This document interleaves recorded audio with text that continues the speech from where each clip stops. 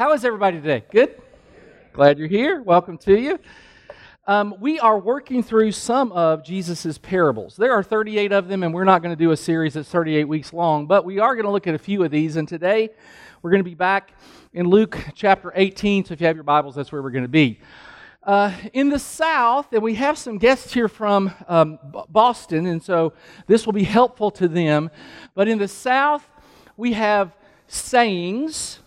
And so you can get an education. If you don't know these, this will be helpful to you. So when I say it, you tell me what it means, okay? That's how we're going to kind of interact here early on.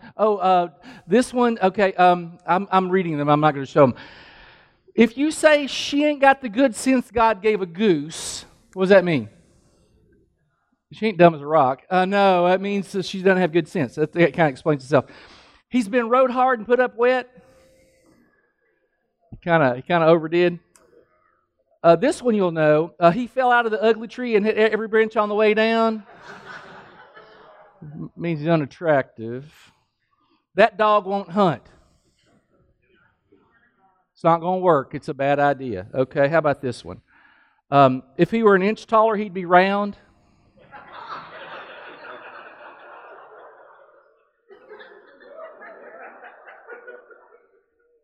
That's gold. I don't care who you are. How about, my daddy used to use this one all the time. He's tighter than bark on a tree.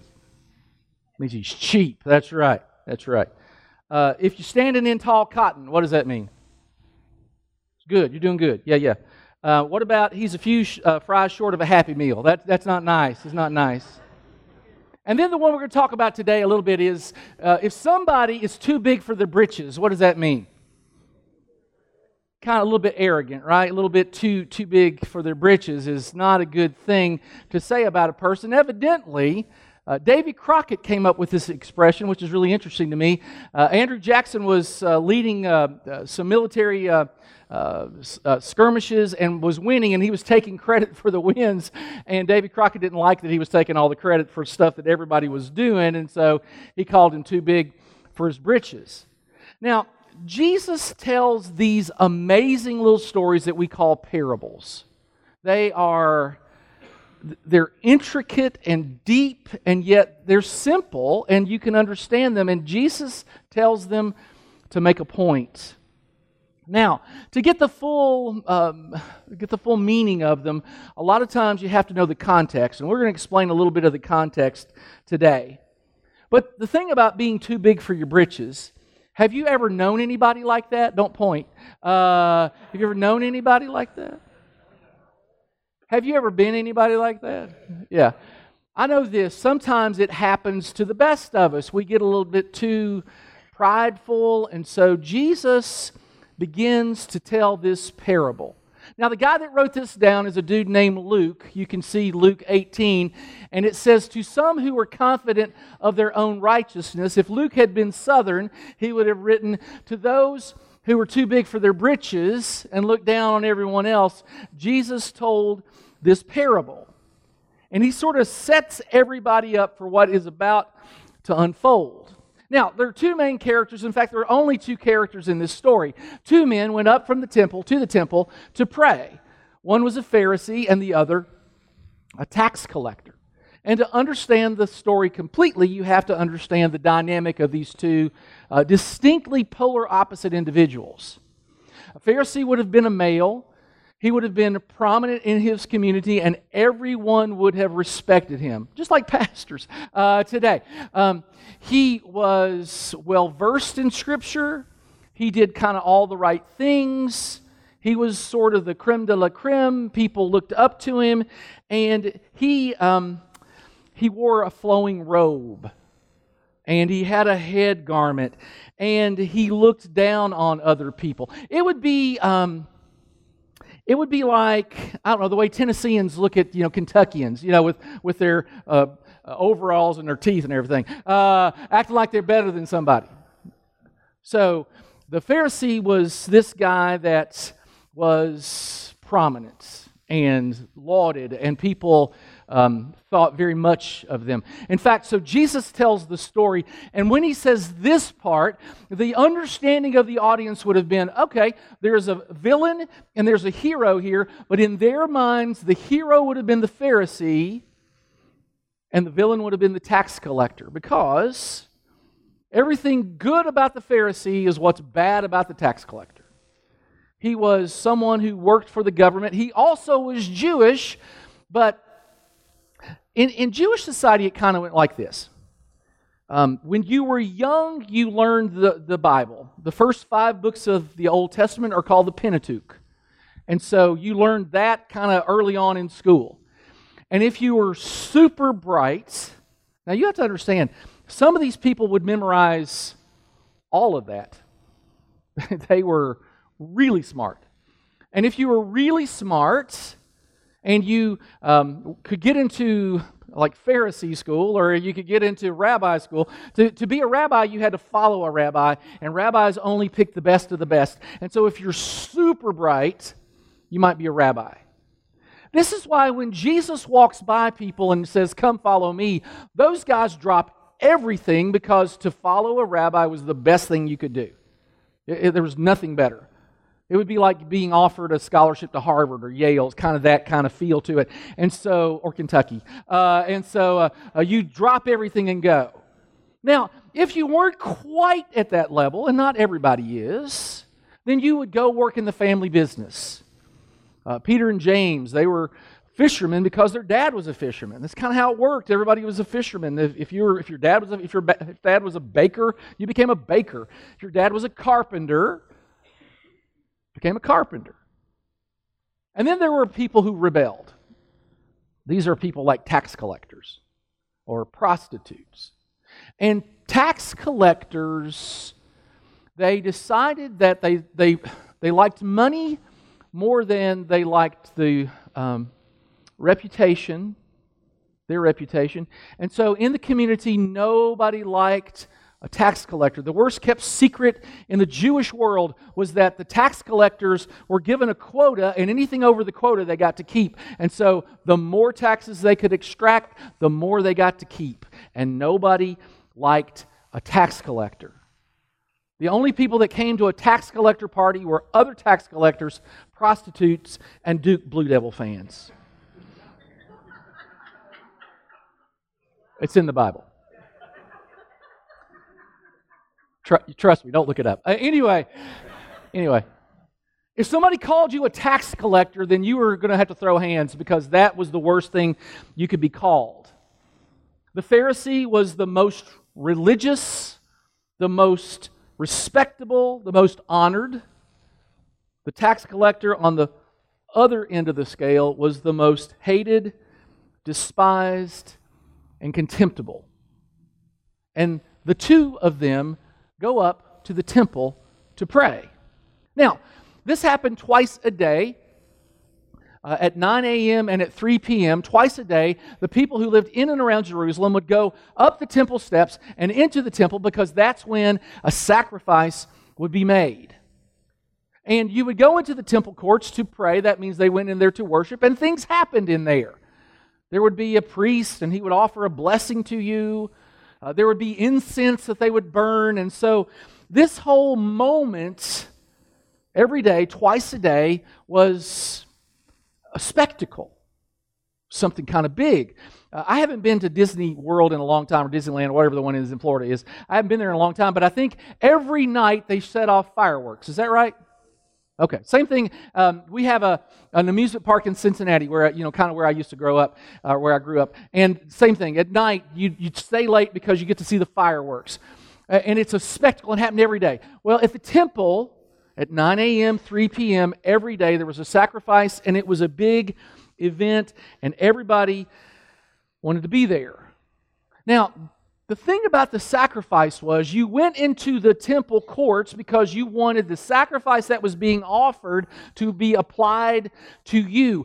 And the idea was, the closer I can get to the sacrifice, the more maybe it will rub off on me. It'll apply to me. And so that's why they go there to worship. Now, it goes on. The Pharisee stood by himself. A couple things here. Notice he's standing when he prays. Nothing wrong with that. You can pray any posture you want to. He stands, the idea is he would stand and look to heaven, and he stood by himself to pray. Now, he wanted people to see him. It's not as if he stood in an inobscure place. In fact, he would take a very prominent place. He would stand really close to where the sacrifices were being offered. He wanted people to notice him. He didn't want to associate with people, but he did want people to notice him. Everything about the Pharisees was about being noticed. They were good for a reason. They liked being good, and they liked the acclaim of being good. Look at his prayer. God, I thank you that I'm not like other people. What a great way to start praying. I'm not like robbers and evildoers and adulterers, or even like this tax collector. I fast twice a week, and I give a tenth of all I get. He had a superiority complex.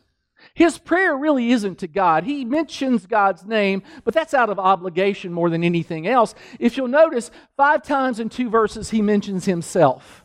He's really praying to himself. He doesn't ask God for anything, because basically what he's saying is, I'm so good I don't need anything from you. That's what he's kind of saying here. He really isn't thanking God for anything other than how good he is, and even then he's sort of taking credit for it himself. He does name names, which you kind of have to admire. He talks about robbers, evildoers, adulterers, and the tax collector that was also in his midst. And when he says he fasts twice a week, does anybody know the prescribed amount of fasting that one should do as a Jew? Jews were prescribed to fast a certain amount of times a year. Does anybody know how many times? Once a year. One time a year they were supposed to fast. These cats fasted twice a week. I'm no mathematician, but that's like 104 times more than they're supposed to. It's a lot of times more. They would fast on Mondays and Thursdays. Would you like to know why? Sure you would. They fasted on Mondays and Thursdays because most of the people came to the temple on Mondays and Thursdays. And so, when they were fasting, they would look disheveled. They would kind of suck in their cheeks, just so you'd know. They want you to know. Everything about their persona was, notice how righteous I am. If there was one word to describe the Pharisees, it would be proud. They were proud of themselves. They were proud of how they behaved. They were proud of their tithing. That was interesting too. I tithe everything I get. Well, some things they tithed on that had already been tithed on. They would tithe on top of the tithe. They wanted people to, they didn't give to other people and help people, but boy, they sure did all the rules so that they would look like they were better than everybody else. They did things to be better than everybody else, and they thought they were better than everybody else. And that was the prayer of the Pharisee. And the audience in Jesus' time would have said, yeah, sounds about right. They might have heard prayers like that. In fact, in my research, I saw a couple of prayers that basically said this very same thing. Thank you, God, that I'm not a Gentile. Thank you, I'm Jewish. Thank you, God, that I have the law and they don't. That kind of thing. Thank you, God, I'm better than other people. Those prayers were prominent from Pharisees. So when Jesus tells this part of the story, nobody's shocked. And then the whole story sort of turns. But the tax collector stood at a distance. He would not even look up to heaven. He beat his breast and said, God, have mercy on me, a sinner. Let's break it down just a little bit. Let's notice his location. Now, whereas the Pharisee would have stood in the most prominent place, not really with people, but around people, This guy goes into the corner as far away as he can because he doesn't feel like he's worthy to be even close to the sacrifice. Doesn't even feel worthy to be in the room. He stood at a distance. And there's a word for this. It's called humility. God loves it. He opposes the proud. He gives grace to the humble. And this poor tax collector, he wouldn't have been poor, he would have been rich, but this man stood as far away from the sacrifice as he could, hoping that maybe just a little bit of it would apply to him. He wanted it to apply to him. So the first thing, his location, he is as far away as he can be. The second, notice his posture. He would not even look up to heaven. He bowed his head. Now, this is the way we pray today. It's kind of the way that Americans do it or Westerners do it. But in the East, it's kind of not done. You'd look to God when you prayed. These guys looked down. Now, have you ever talked to somebody that wouldn't look you in the eye? It's a little sketch, right? So a few months ago, we were looking to buy a car, and we talked to a guy, and I was talking to him, and Miriam was there, and I was talking to him, and after the conversation was over, in a conversation about buying a car, I'm asking, give me the mileage, how much mileage does it get, how many miles are on it, where you've been driving, that kind of thing. Miriam was looking at him, and when it was over, she said, he never would look you in the eye. Well, we don't buy cars from people that don't look you in the eye. I mean, that's just not what you do. And so we decided to go a different direction. He wouldn't even look to heaven because he felt guilty. I had friends, now, not me. I would like that to be clear. I had friends when I was younger who would get in trouble with the principal or their parents, And the stories I heard from my friends who got in trouble were that they had a difficulty looking in their parents' eyes or their principal's eyes because they felt this weight of guilt. And so he wouldn't even look to heaven. Notice something else. He beat his chest. Really interesting. Now, in Jewish social life, when one was deeply moved, you might put your hands over your heart and bow your head. This was a posture that is common in the Eastern culture. Even today, it's common to hold your hands over your heart and to pray. But this man was so moved that he began to ball his hands into a fist, and he began to beat on his chest. And it is something in Middle Eastern culture that's just a symbol of extreme sorrow. It's not just I'm sad, I don't have my head down, I am sad, but I am broken sad. It's beyond being sad. It's like the next level sad. If you've ever been to a funeral where there's no hope, you see people that are broken. They weep and they wail because they have no hope. This guy was broken, and he begins to beat his chest. I'm going to show you a text in Scripture. I got to be honest with you. I've read through the Bible hundreds of times. I know I've read through the New Testament hundreds of times. This is a text I've read before. I know I've read before because I've read it. I mean, I've been through the Bible a few times. I've never noticed this. But Jesus was crucified. Look at this text. Then the centurion, seeing what had happened after Jesus was crucified and died, praised God and said, surely this was a righteous man. And when all the people who had gathered to witness this sight saw what took place, they beat their breasts and went away. 2 times in Scripture, it talks about beating your breast. This parable and here. Never in the Old Testament, only 2 times in the New Testament, and once when Jesus was telling the story. You talk about getting someone's attention. Everyone listening to the story would have said, wow, that never happens. Listen to this. This was done, one writer talks about it this way. Women customarily beat on their chest at funerals, but men do not. Never done by men, hardly ever. For men, it is a gesture of extreme sorrow and anguish, almost never used. It's little wonder that in all of biblical literature we find this particular gesture mentioned only in this account of this parable and at the cross. And then he writes this: it takes something of the magnitude of the crucifixion of the Savior to evoke this gesture from Middle Eastern men.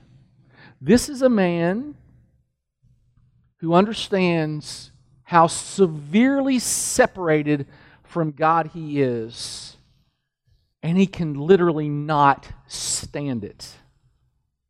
And so he beats his own chest. Can you imagine that scene? You show up at the temple, you're waiting for the sacrifice, you're waiting for the priest to offer you a blessing, and there in the corner is a man likely wailing, beating his chest, something you would hardly ever see. It would have been remarkable. And Jesus tells this story, and he's saying one man was proud and the other was broken. One took center stage and wanted to be noticed. One took the corner and hoped that no one would see him other than God.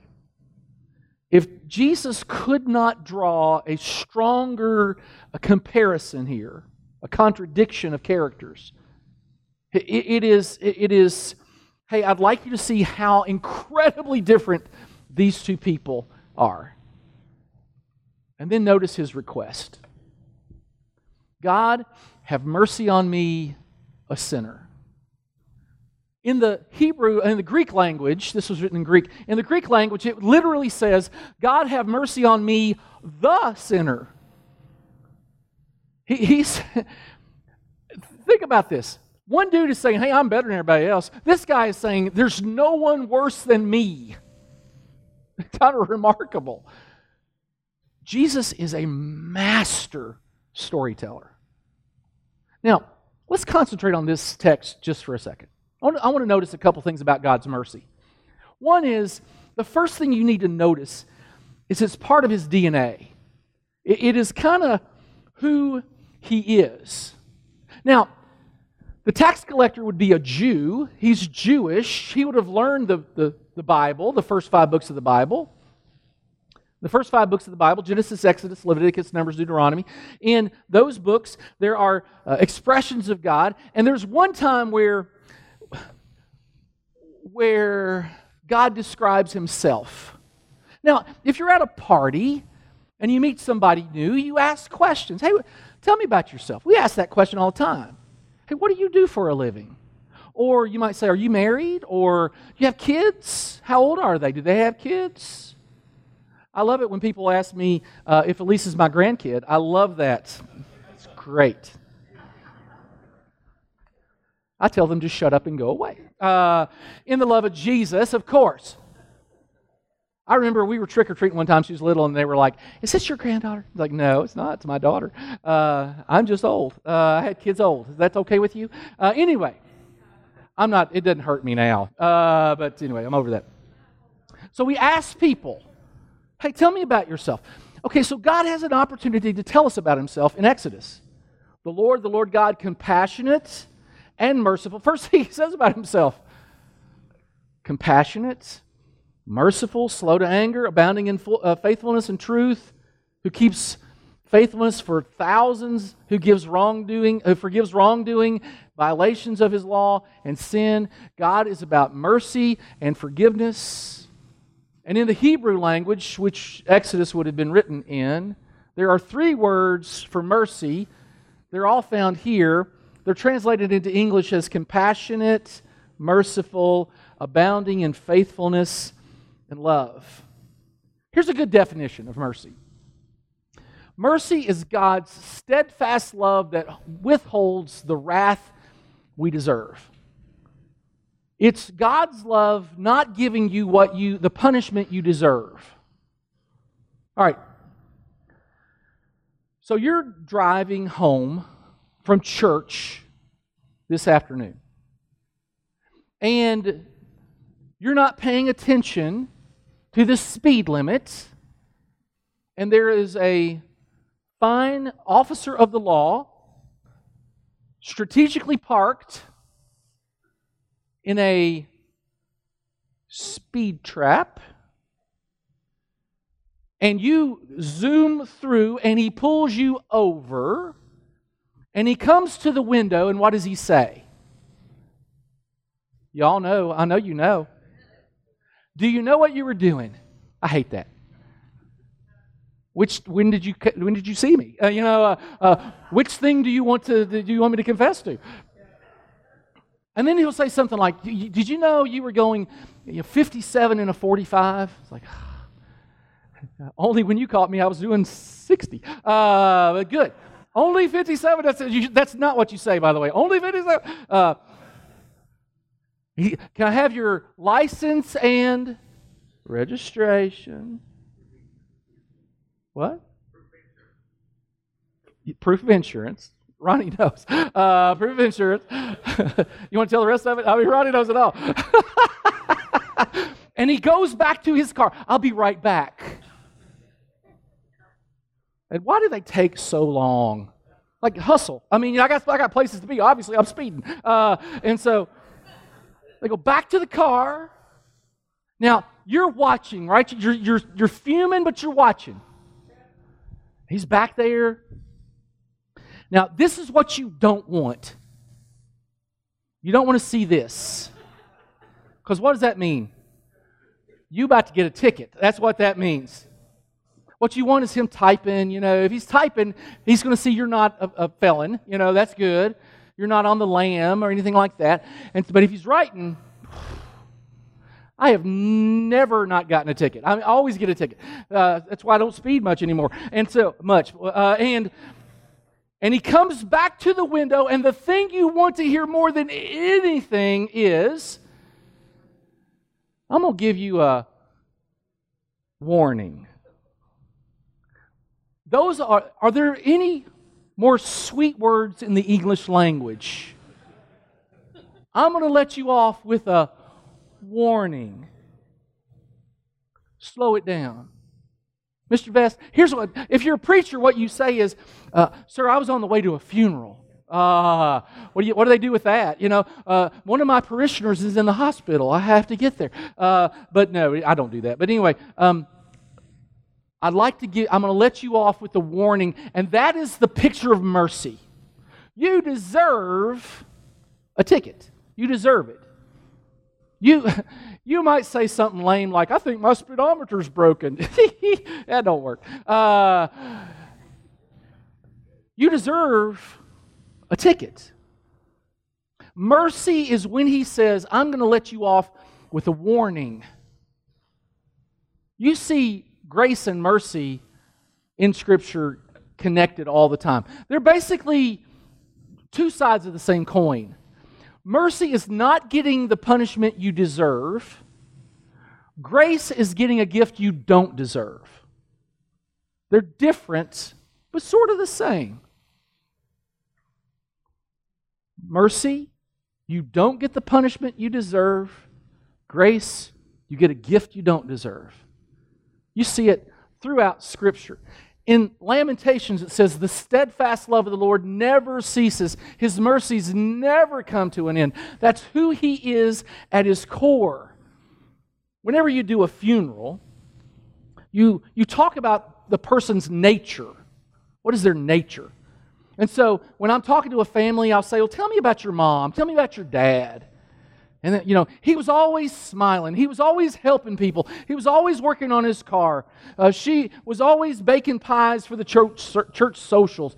She was always helping people. She was always inviting into her home. That was her nature. That's what we talk about. The nature of God is He is merciful. His mercies never cease because that's who He is at His core. He is just merciful and compassionate and patient. I heard about a lost dog. They had a flyer up on the telephone pole. It read like this: "Reward for lost dog. He's only got 3 legs," should be easy to find. "He's blind in the left eye. He's missing a right ear. His tail has been broken off. He was neutered accidentally by a fence. He's almost deaf, and he answers to the name Lucky." Well, he's lucky because somebody's looking for him. And I feel a lot like that dog sometimes. I'm kind of dinged up. There are times in my life I've made mistakes. I've sinned. I have rebelled. Like that dog, I'm glad somebody cares enough to put up a wanted poster, to come and try to find me. The first thing that we need to understand is mercy is God's DNA.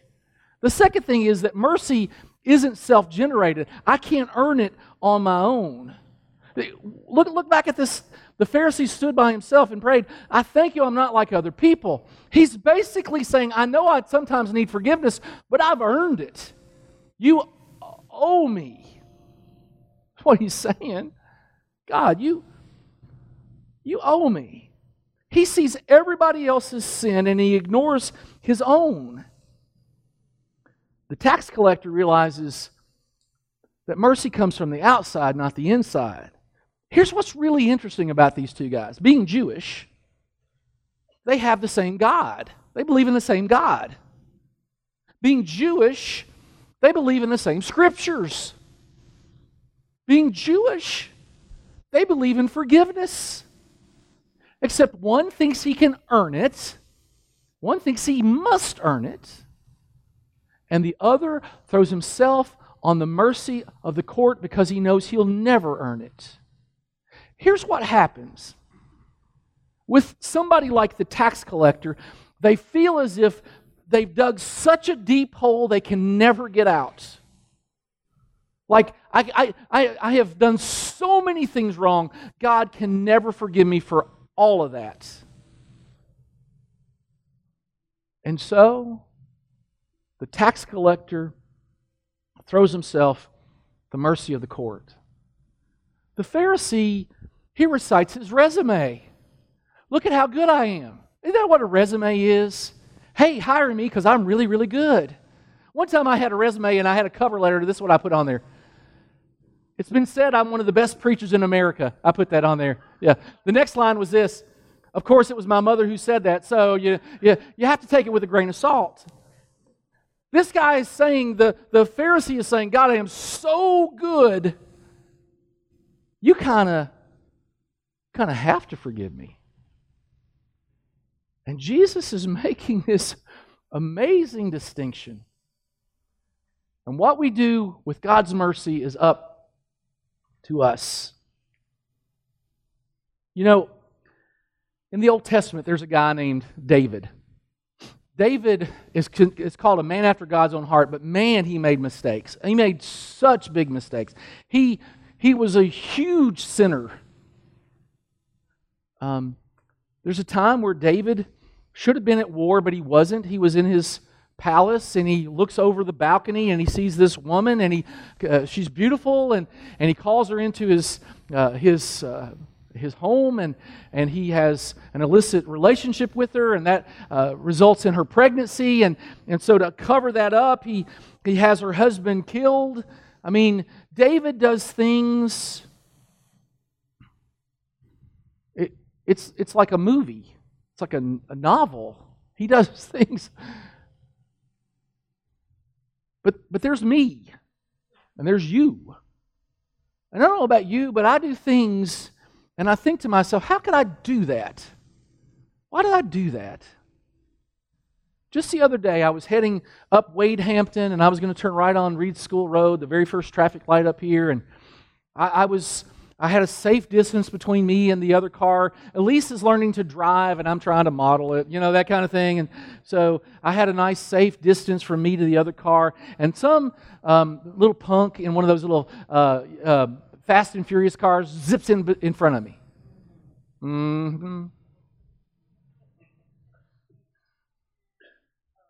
I'm so close to the church I couldn't honk. It felt wrong. But I was mad. I admit I'm mad. So we both turned right onto Reed School Road, and this joker turns left into the gas station, which he could have gone straight and turned into the gas station. I was so mad. My blood pressure was high. Nobody's in the car, so you can say what you want. I was mumbling to myself like Bugs Bunny, that fressin'. I was doing that. And I got about a block past that guy turning, and I thought to myself, who cares? I mean, yeah, that was not smart, and but in the big scheme of things, who cares? I got home, I had supper, I'm here, nobody hit me. I mean, who cares? But we all have a tendency to do stuff, and we go, what in the world do I do this? So David has committed these atrocities. He's committed adultery. He's impregnated a woman who's not his wife. In fact, she's somebody else's wife. He then has her husband put on the front lines at war, so he's killed. I mean, these are gross sins against God. And there's a guy named Nathan. He's the prophet. Nathan confronts the king. You talk about moxie. That brother had moxie.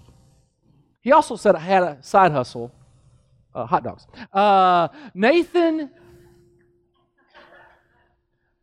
goes to the king and he says, brother, you have committed sin. Now look at David's response. He prays and he says, look how close this is to what the tax collector prayed. Have mercy on me, O God. Have mercy. Sometimes all you have left is mercy. The tax collector, God have mercy on me. Again, these guys had the same God, they had the same Bible, they had the same need for forgiveness, except one understood that he had to ask. He had to humble himself and ask. And then Jesus blows their minds. I tell you that this man, the tax collector, rather than the other, the Pharisee, went home justified before God. For all those who exalt themselves will be humbled, and those who humble themselves will be exalted. And everyone in the room that was listening to the story would have said, and the reason Jesus said, I tell you, was because nobody else was saying this. You didn't get that from any other rabbi. It wasn't common knowledge. It wasn't something they taught. Jesus was claiming authority and he was saying, I tell you something you're not going to get anyplace else. That this guy who humbled himself, though his sins were a mound, was forgiven.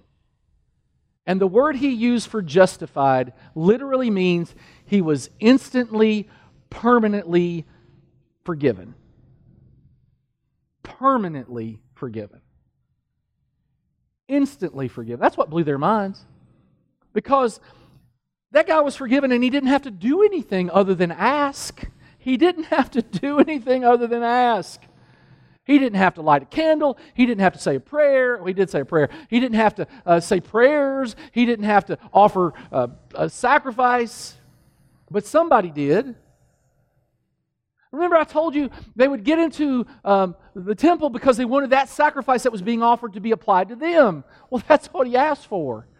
And the Bible tells us God made Christ who never sinned to be an offering for us so that we could be made right with God through Christ. What we do is we ask for something we can't do ourselves. Let me end with a little story. You all know my friend Jesse. Most of you do. One of my best friends. He has Down syndrome. He's the sweetest person on this planet. The other day, he was here on a Wednesday night, and we were at a party, and he sat down. He just had hernia surgery, and so getting out of a chair is difficult. And Jesse was sitting there, and we were kind of getting up, and he looked at me, and he said, "Joseph, I need your help to get out of this chair." And I'm going to be honest with you. If I had been in Jesse's place, I would have tried to figure out, what can I do to not ask for help? Can I lean up on this? Can I get up off this table? What can I do to not ask for help? Without one scintilla of self-consciousness, Jesse said, "I need your help." We all need mercy. The question is, are you willing to ask for it? Because there's a little bit of Pharisee in most of us. A little bit of Pharisee in most of us. There's a little bit of tax collector in most of us too. Mercy is there for the taking, but you have to ask. And when we're broken, mercy rushes in. Father, thank you for your word today. What a great story Jesus told us. So happy it was recorded and that we could look at it, and it helps us even today, 2,000 years later. It still speaks. Thank you, Father. When we walk out of this room, help us to be mindful that we all need your mercy. We thank you for the gift of mercy. In Jesus' name we pray. Amen.